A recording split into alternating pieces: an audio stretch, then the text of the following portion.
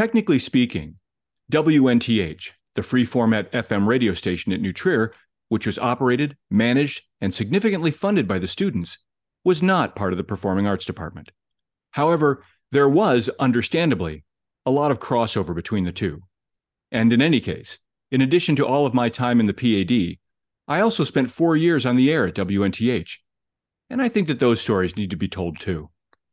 In the late 70s and early 80s, radio broadcasting was still very much a man's game. And so it was at WNTH, with station management, engineers, DJs, and sportscasters all heavily dominated by men. But while I was there, that started to change.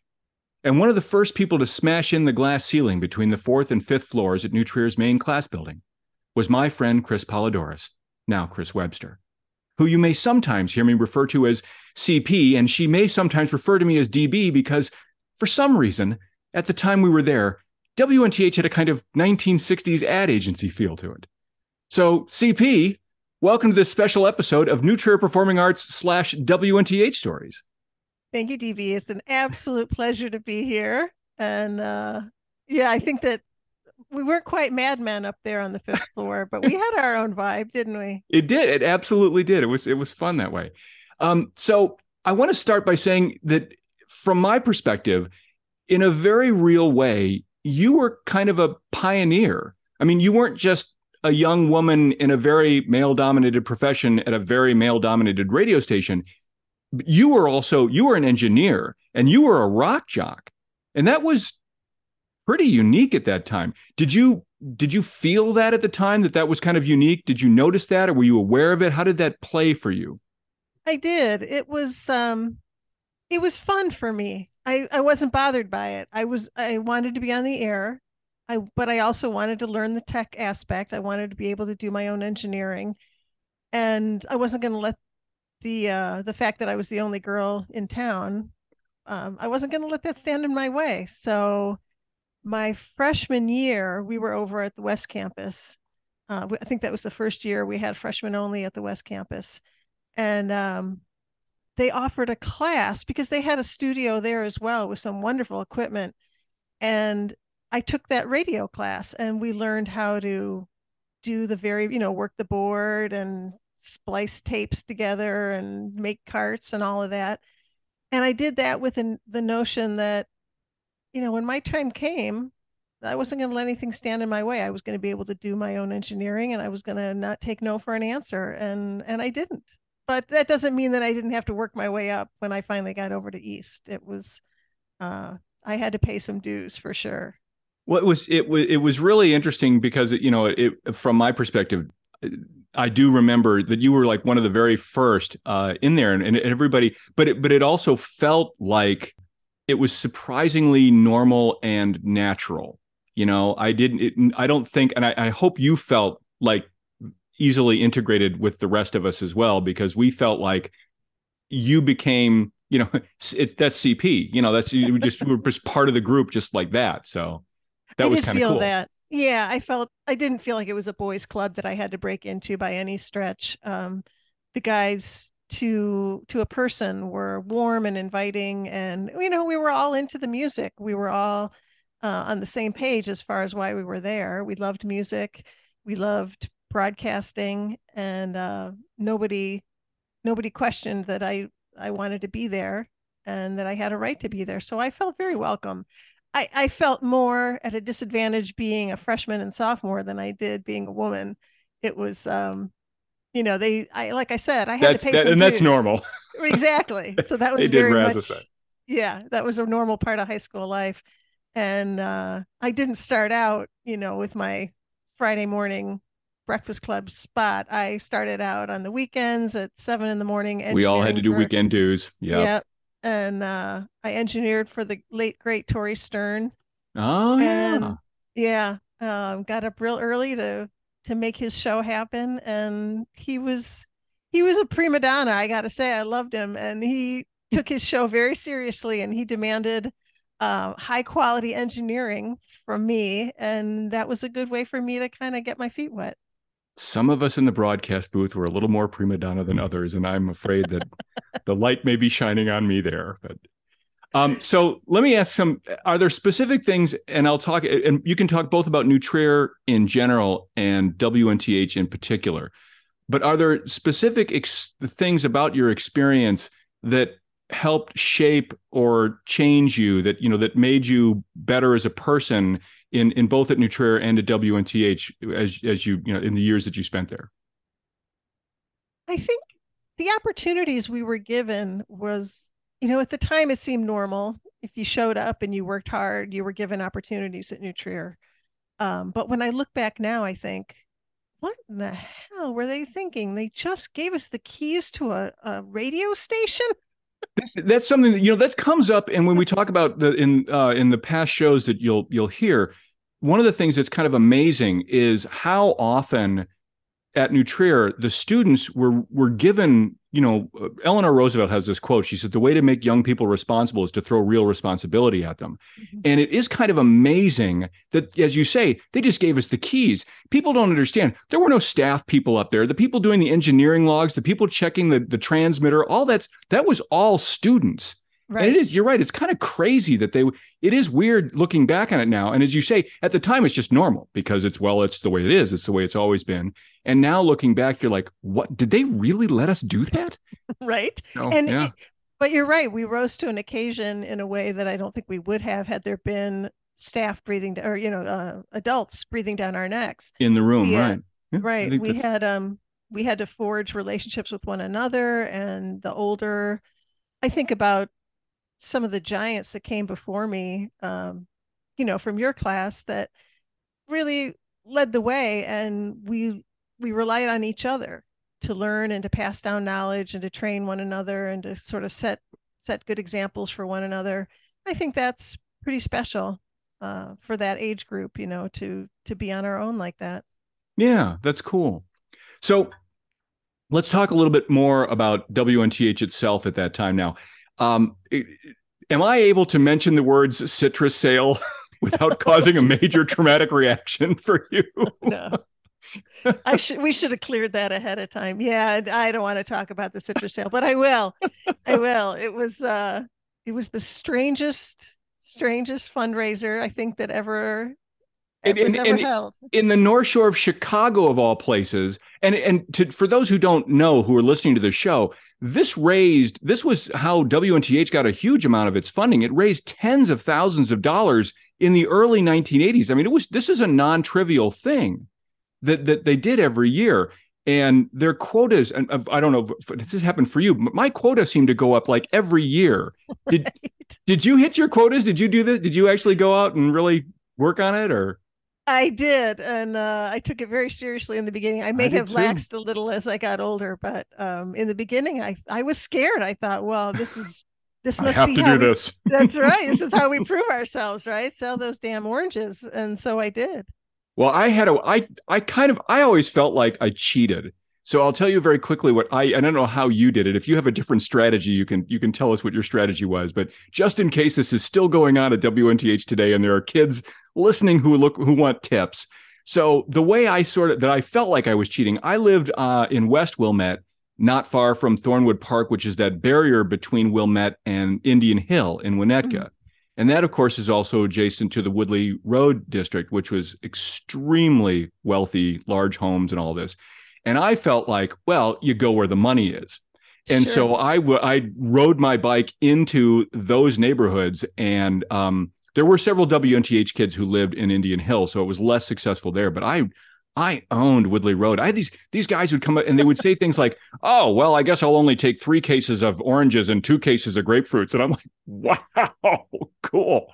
That was what I did every year, and it just was crazy to.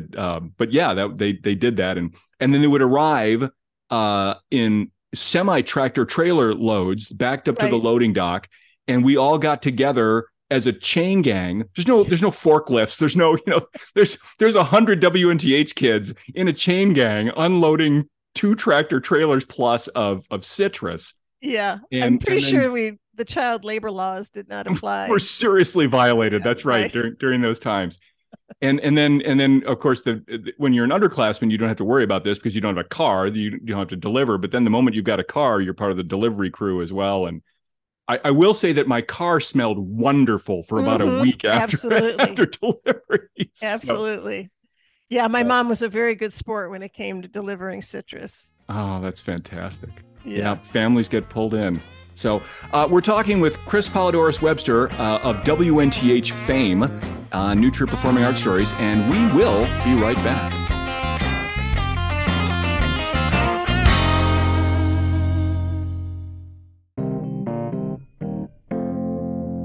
This episode of New Trier Performing Arts Stories is brought to you by Gopto, a science fiction adventure story by Dwayne Burkhardt.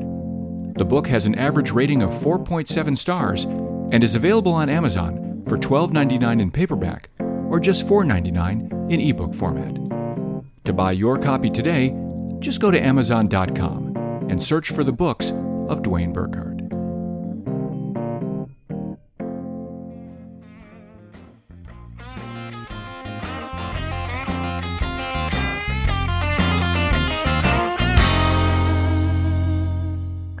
And we are back. We are talking with Chris Polydoris Webster, CP. CP, I got to tell you, you actually had an influence on the music that I listened to. And I want to talk to you about music production and the sort of mixture between being an engineer, but also being an on-air personality and the rock jock that you were. I was a lot more of a classic rock guy until, and I remember this, until specifically you came along, because there were no psychedelic furs. There was no Mexican radio. There was no Our House on my playlists until you started playing them. And I remember that you were actually one of the people who was a leader in that shift, sort of station-wide. And it wasn't like you were like, oh, hey, you guys should play this. It was the sort of freshness of approach that you had that made people notice. And I think it's fair to say that we were all kind of always watching each other, always listening to each other, like comedians in a stand-up house where you all kind of watch each other's sets and try to glean stuff off of each other. But it was more like, you did something with, oh, hey, let's try that. Were you intentionally reflecting or intentionally trying to get a style shift going, or was that just something that you felt was where you wanted to go? I think it was just part of what was happening for me. And our dear friend Pete Farnsworth was a great supporter of that. And he encouraged me to kind of, find my voice, as it were. And part of that was playing what I loved. And that's what I did. I was always very aware of competing with WNUR. Is that what the Northwestern's radio station? And right up above us on the dial. Yeah, right. That was always, you're right. That was our big competitor. And college rock was something that was just sort of becoming a thing. And I was very aware that, we could do just as well as they did, if not better. And that was sort of my goal. I think we kicked their butts a lot, that personally. I think you're right. You're absolutely, I had forgotten. It's funny, the moment you mentioned it, I was thinking that, of course, WNUR was like at 89 point something or other, and we were 88.1. They were right there, and that was definitely, I know I always felt like I wished that there was like local ratings or something so I could find out if I was kicking their butt today or not. Right. You'd think so. So I'm going to ask you a side question, and there's a story off air before we go that I have to tell you about this because something happened. So I want to say the banquet, and I think that this was in the spring. It was either the spring of 82 or the spring of 83. I don't remember. Actually, no, I do know. It had to be 83 because Farnsworth, we just talked about Pete, was the program director. Mm-hmm. So, and since you just mentioned him, a side question I have to ask, can I assume that you were aware at the time that the then programming director, who we have just named, was, not to put too fine a point on it, but essentially, in addition to encouraging you as a broadcaster, had a reason for that? Might have been madly in love with you, I think, at the time is probably the best way to describe that.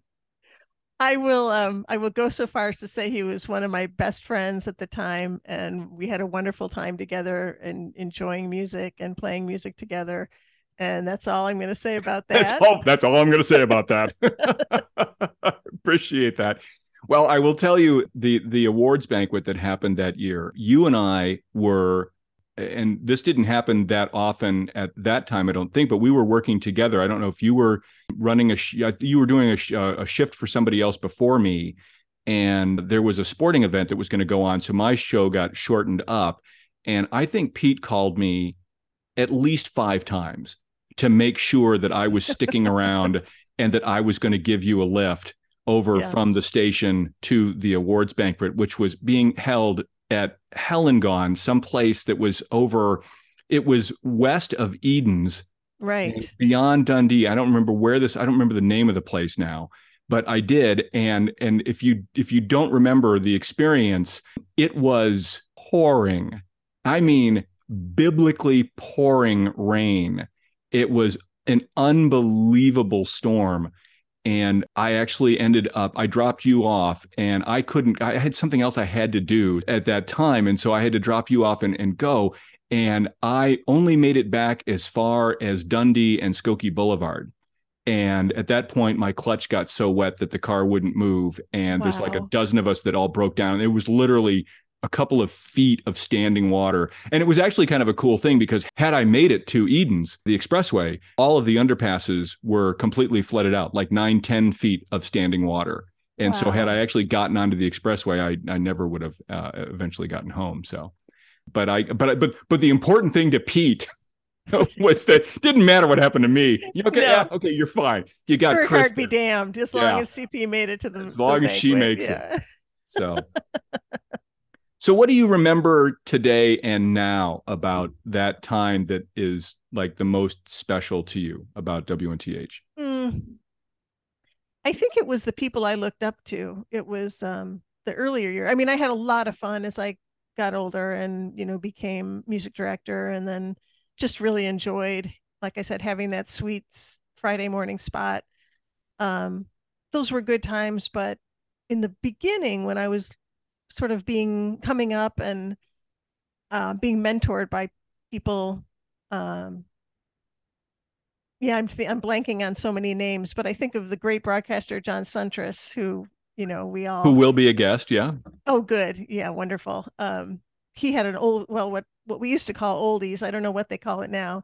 Had an oldies show, and I remember thinking, that people took such pride in their shows, and then those of us who engineered our own stuff did so with real skill, and that mattered to me. I think as one way in which WNTH has something that it has in common with the rest of the performing arts division is that everyone took what they did very seriously, and you saw such a high level of skill, and that was exciting. That's very true. I think that, and yeah, it was a very serious thing, and people took it that way. I think that's really very true. One of the things I do in the shows toward the end is I generally mention, something that I remember. And so I will tell you, and I don't know why I remember this, but I remember, and I'm guessing it was a Friday morning, and I was up in the hall next to the main engineering room where you were doing a show. And I remember looking in the little side window, and you're pushing carts and doing your thing.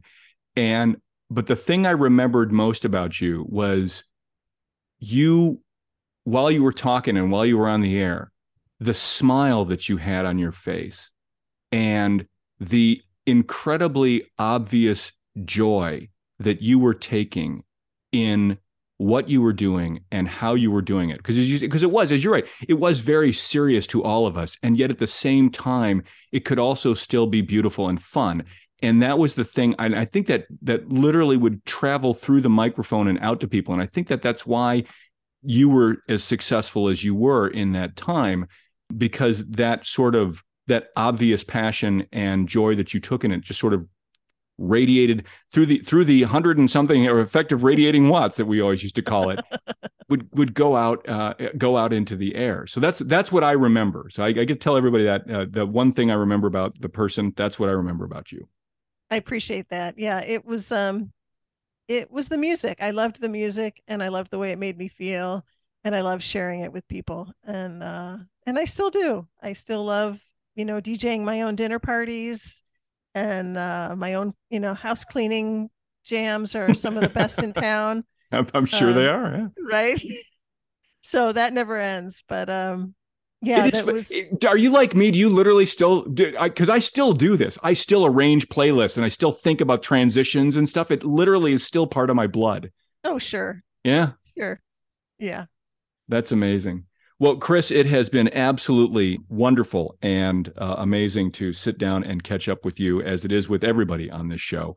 And I'm grateful for your time. And I will tell you, even though we are recording this significantly before, this show is obviously broadcasting for those who are listening to it now, right around the holiday season. So it's appropriate for me to say, I hope you're having a wonderful holiday season and that you have a prosperous and successful 2023.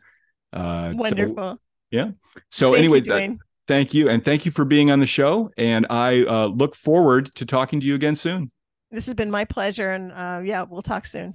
All right. Take care. That was Chris Polydoris Webster from WNTH on New Trier Performing Arts Stories, and we'll be back. New Trier Performing Arts Stories is a copyrighted production of Narratives Incorporated. It is written, directed, produced, and in this case, edited like a former WNTH rock jock by yours truly, Dwayne Burkhardt. For more information or to suggest a guest or sponsor for our podcast, please email info@newtrierpadstories.com. And join us next week for part 1 of our special 2-part tribute to Shakespeare at New Trier, featuring former thespians actor Tim Walsh and musician Laura Ebert-Brenner. Thanks for listening. See you next time.